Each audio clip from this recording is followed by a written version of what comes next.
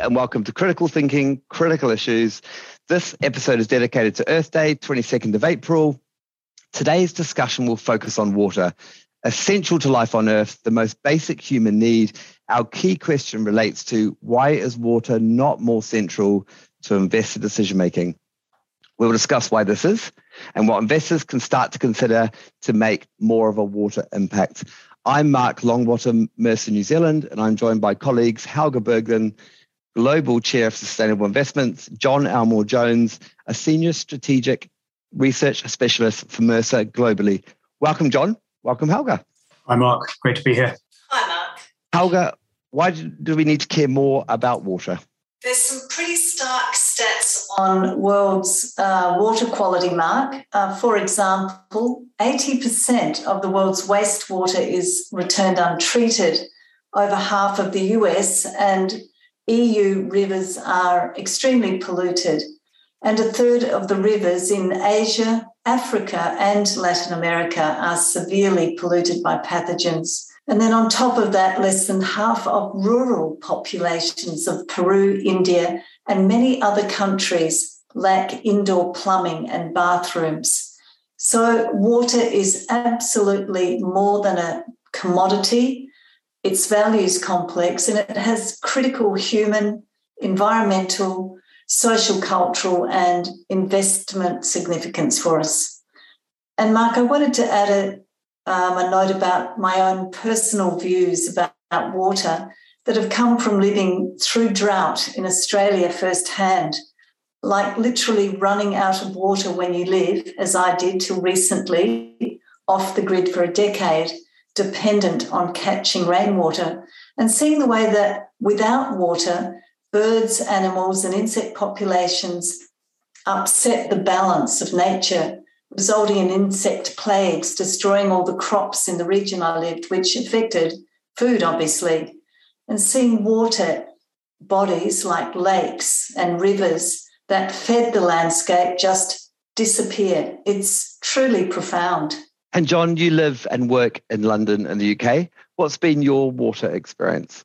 Well, I guess I'm very lucky to say, first of all, I haven't had those sort of personal experiences which Helga has, and many have throughout the world, wherever you are. But I think, when I'm thinking about water and sort of the sort of financial aspects to it, perhaps, one thing that's very clear is that it's not at all priced in. It's not sort of really on people's radars. There isn't a proper value to it. I think there is some evidence that is starting. If you take the property market in the UK, for instance, you can look up the flood risk potential for surface water challenges, etc.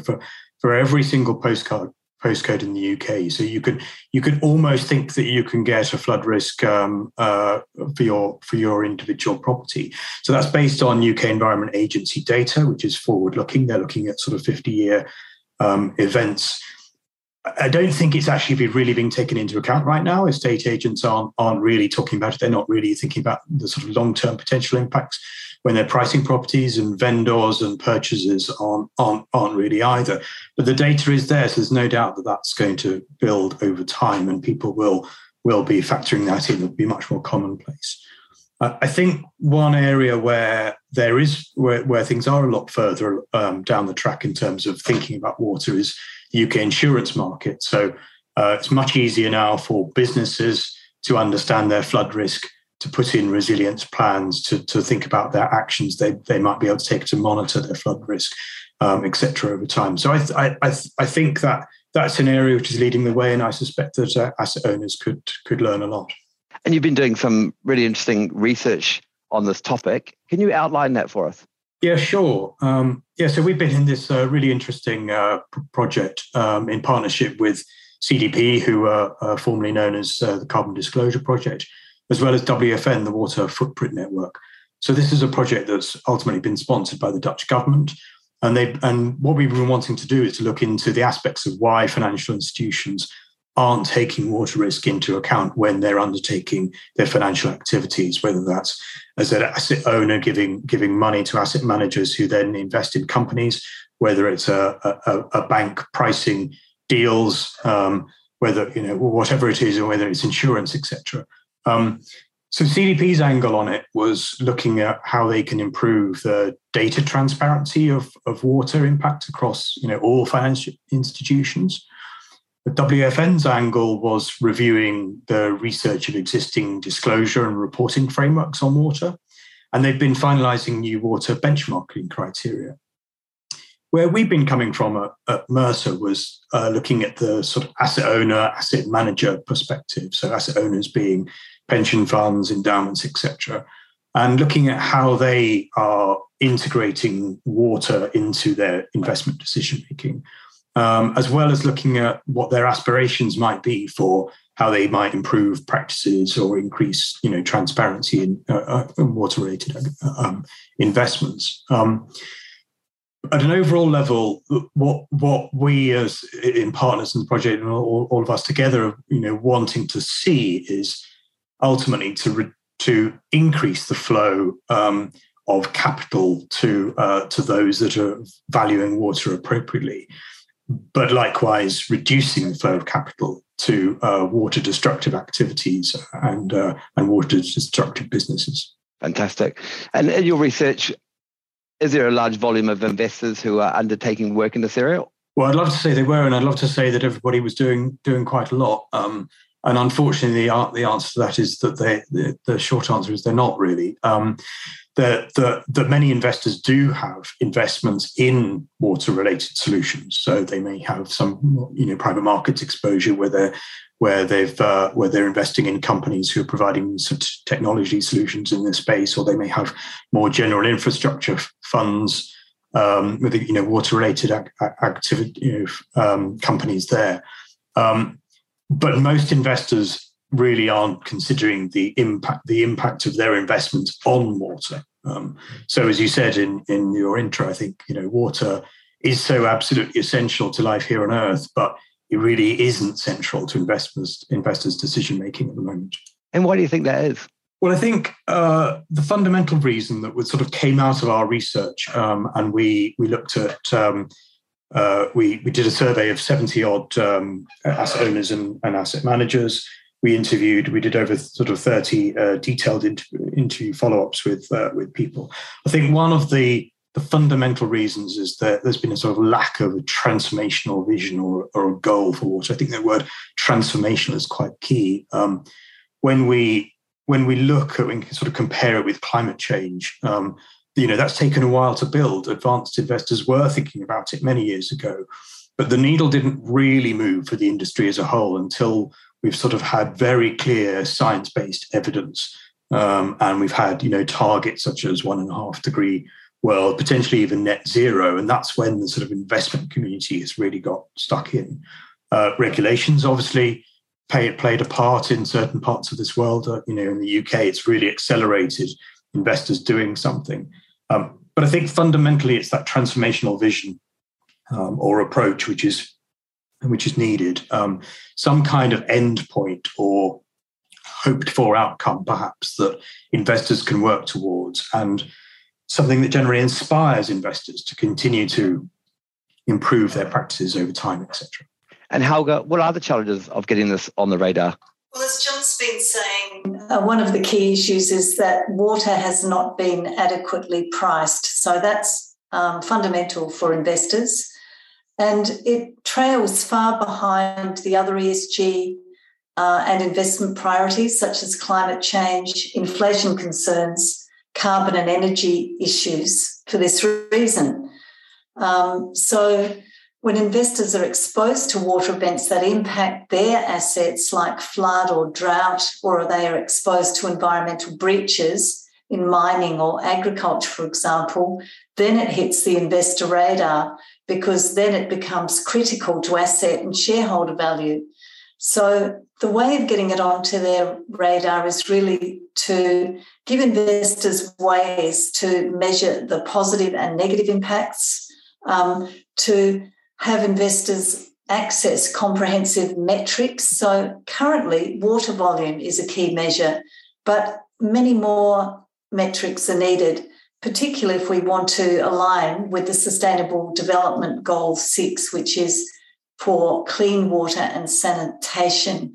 And investors, as John was saying, are lacking not only a target or a direction to work towards, but a total portfolio approach to water considerations. They tend to look at water risks mostly in terms of security selection in public equities. It needs to be part of a whole portfolio approach. Investors also need to get it on the radar through having good data, as we know, to support allocation, and also to be able to identify those industries with known exposure to very high water dependencies and therefore potentially risks. There are some tools available, such as the SASB series materiality mapping, which is water risk mapping of major benchmarks that can help to show exposure to high water stress or risk regions. Another way that investors can get it on the radar is to really dig into location information. So there are some data providers such as Bloomberg's BMAP, 427, CDP Water and others that have some location information, but it's often insufficient for taking investment decisions for the majority of industries and companies. However, it's very useful for companies that have large assets like pipelines, refineries and utilities. The other factor that can be a barrier to getting it on the radar is that generally investors don't want to exclude or narrow their investable universe, and they have to have clear information linking the benefits of doing so to their investment, or be very clear on how high the risk is if they should avoid it. So that they are the sorts of things that we need to work on in order to put it on the radar. Wonderful. And anything else they can do that you can think of? I think the most important thing is that investors need, as John's been saying, frame up water as an incredibly critical investment issue, and they can take a top-down and bottom-up perspective to really fully understand and invest in and engage with companies on water. So when we say top-down, that's about establishing clear investment beliefs and policies and looking, for example, at water scenario analysis at the total fund level to inform their decisions. And as we were saying, it's got to go across asset classes like fixed income, alternatives, as well as equities. A lot of our investors in the institutional space use scenario analysis and stress testing of their portfolios already for a wide range of investment risks. So we think that introducing water into this process is quite possible and fits really well with climate risk mitigation and adaptation as well. So we believe that water-related scenarios and water risks and opportunities need to be elevated as, very much part of climate change investing as well. One of the other things investors can do from a sort of top-down approach is to be considering the Valuing Water principles. These were sort of launched as part of the Valuing Water Initiative, which was part of the World Economic Forum at 2019. And one of the recommendations from that initiative was that we all understand, we value and manage water much better. So they define sort of 5 principles for us to try and achieve that. So recognizing and embracing water's multiple values, protecting water sources, education, investment, as well as innovation. And I think those principles could easily be applied to investors. So having clear investment beliefs on water, as Helga mentioned, avoiding products that systematically degrade water sources, engaging with investee companies is something which, asset managers are used to doing as part of their normal activities, but could they have a more specific focus on water as part of their sort of climate change ESG work, as well as obviously, sort of allocating funds to innovative companies, etc. I think, at a fundamental level, it's all about getting it on asset owners' agendas, starting right at the top with beliefs. to work with asset owners. Really, over the last decade, Mercer's guided investors to adopt a sustainable investment pathway, which really is very relevant to this discussion, because the pathway process really applies to all kinds of E, S and G issues. And what it does is it helps investors frame up the way that they invest, allocate, engage, etc. But importantly, it also gives the board oversight of the organisation's sustainable investment approach. And it's a tracking mechanism, and it allows the board, from a governance standpoint, to understand what progress it's making or what progress isn't being made too. Helga, could you talk a little bit more about the bottom-up approaches? Yeah, bottom-up processes can include to avoid products, projects or practices that systematically degrade water sources. I think John's mentioned this. And investors can prioritise investment strategy searches and select investment managers that do have comprehensive bottom-up security-specific water analysis, looking at, say, water use and scarcity, as well as monitoring waste and pollution, tailings, etc., into rivers, lakes, the sea, by sectors and companies. So it's important for investors to be able to identify those companies that are contributors to the Sustainable Development Goal 6, but also those that are detractors when it comes to clean water and sanitation. Investors can also allocate to innovative companies on water infrastructure and new technologies to support positive investment into water. But importantly too, collaboration and engagement efforts are really important. And so shareholders are increasingly acting against companies that don't support sustainability of water sources.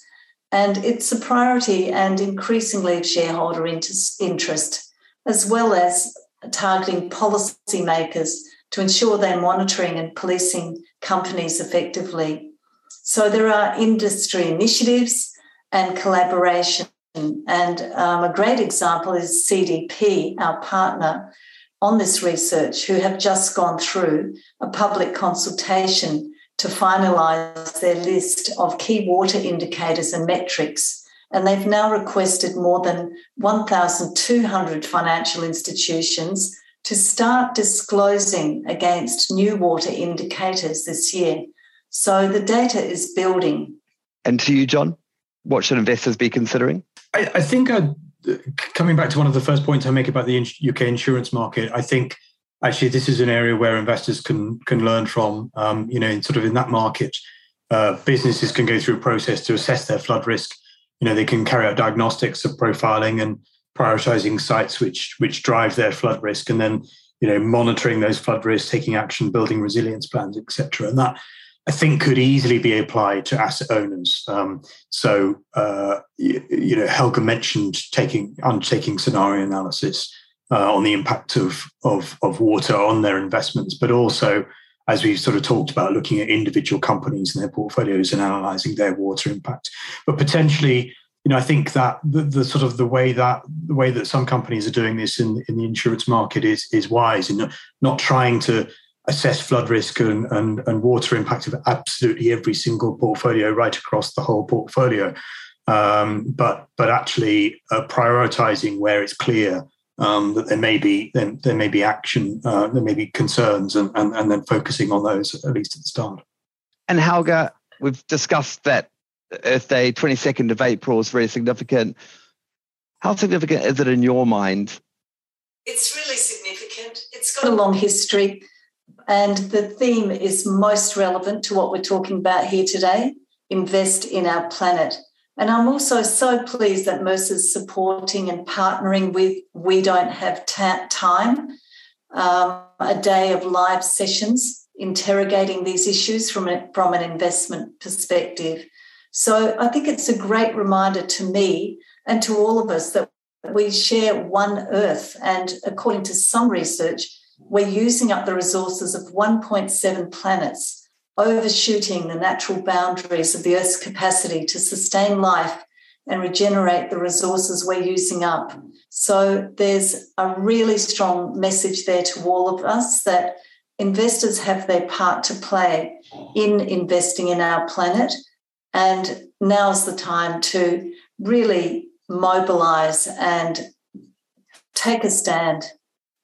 John, Helga, real pleasure to speak to you. Well done on the work that you've been doing. And Mercer is partnering with We Do Not Have Time on a live broadcast session this Friday. It's called Investing with Intent. It brings together our colleagues at Mercer, also industry experts. You can register for free. I'll leave a link in the podcast description. Thank you very much for listening to Critical Thinking, Critical Issues, and make sure you join us next time. This content is for institutional investors and information purposes only. It does not contain investment, financial, legal, tax, or any other advice and should not be relied upon for this purpose. The materials are not tailored to your particular personal and/or financial position. If you require advice based on your specific circumstances, you should contact a professional advisor. Opinions expressed are those of the speakers as of the date of publication, are subject to change without notice, and do not necessarily reflect Mercer's opinions.